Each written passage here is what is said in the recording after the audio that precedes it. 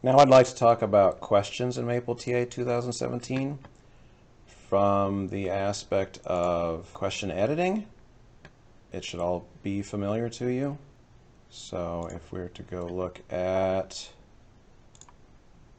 a question here, previewing is just a matter of mousing over the preview and clicking on it and picking an answer and clicking grade and closing. To edit, of course, just click edit and the question loads. We can change the question, we can change the answers. The save and close button is always at the bottom. One new thing in Maple TA 2017 is that you can now save a question without having to leave the editor. So if you make a bunch of changes and you just want to be careful and save it so that you have it, you can do that. So that's editing old questions, and you notice that this is a multiple choice question. Before I move on, I just want to emphasize that when it comes to editing old questions, all of the old question types still exist. When you edit old questions, if it's multiple choice, it'll still be multiple choice. If it's matching, if it's a numerical answer, whatever it is, it will still be that question type. Now, why am I saying that? I'm saying that because in Maple TA 2017, the big change when it comes to questions is that for creating new questions, there are no longer any question types. So for creating new questions, you will not be asked what kind of question you want to make. Let me show you how you deal with that. I'm going to make a multiple choice question. I can type my question just like I did before in any other question type, but now I want a response from the students. And you see down below here there are no answer options. What you do with the question designer is when you want a response from the students, you click on this response area button.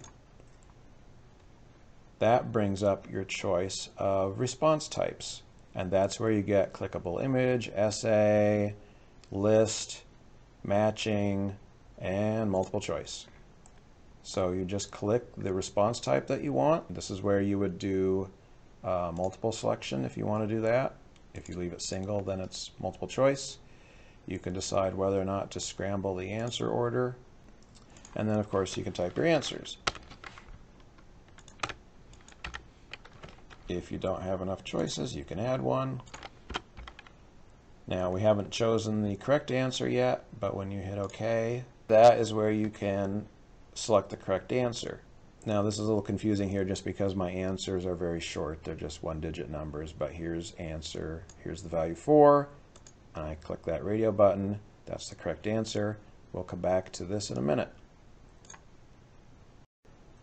And then, of course, I can save it. Let's go back to something we just saw. I'm going to do a new question. Which of the following statements is true? And response area again. And multiple choice. And yes, I want to scramble the answer order. And I'm just going to say some silly things here like the sky is blue, grass is green, daisies are white. And then one more option, all of the above. You may have discovered this on your own. If you scramble the answer choices and your last answer option is all of the above, then that means all of the above can appear in places other than the last position. And the way that people have dealt with this before is you can change the wording of it to all of these answers are correct, so it doesn't refer to above. And you could also not scramble the answer order. But now you can keep the text the same, but also still scramble the answer order. And that's just by clicking the fixed checkbox for that particular answer. And you can, I'm sure, guess what's going to happen. This answer will always be in the 4th spot because we told it to keep it fixed. The other 3 will change positions. So that's how you use the question designer to create any question type. It all depends on what response areas you add to your question. But let me show you the best thing about the question designer. Let me do a new question. And I'm going to do the Mona Lisa again and put in the painting.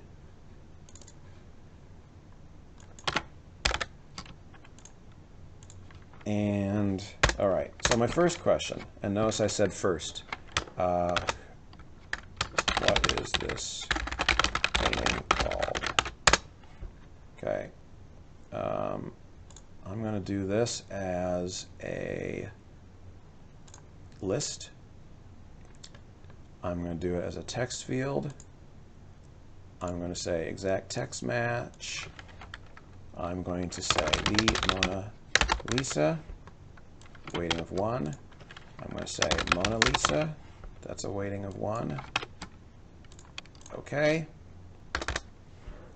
Now, I don't have to stop there. So I'm also going to ask who painted this, and that's going to be a multiple choice.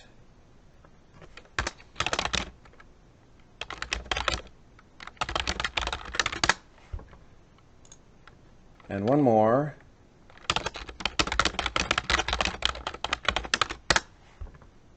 And this will be essay.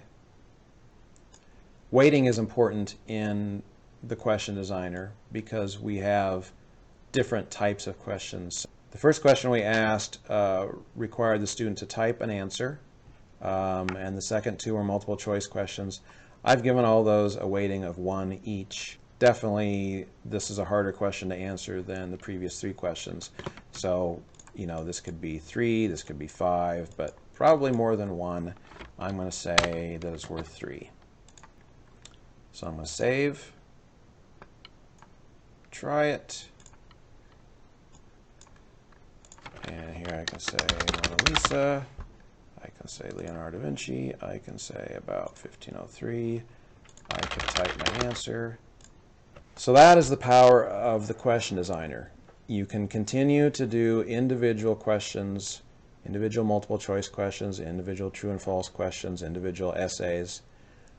But also you have the ability to create multi-part questions that allow you to thoroughly test students' knowledge of a specific topic. One last thing I wanted to mention, you may have noticed in the content repository that in the current class panel, questions is listed under all content types, along with something called text. Now that I've explained the question designer, I can tell you what this is all about. This didn't used to be the case, but now it's possible to create responseless questions.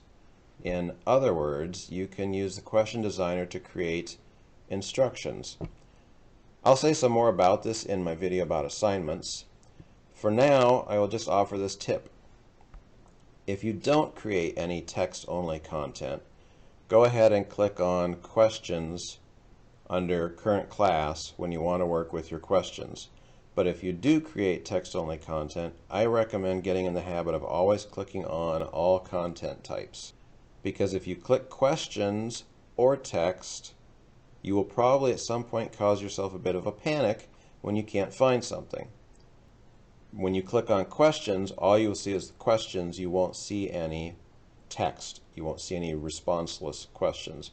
If you click on text, you won't see any questions. And the way to have both of them show up is to just always click on all content types.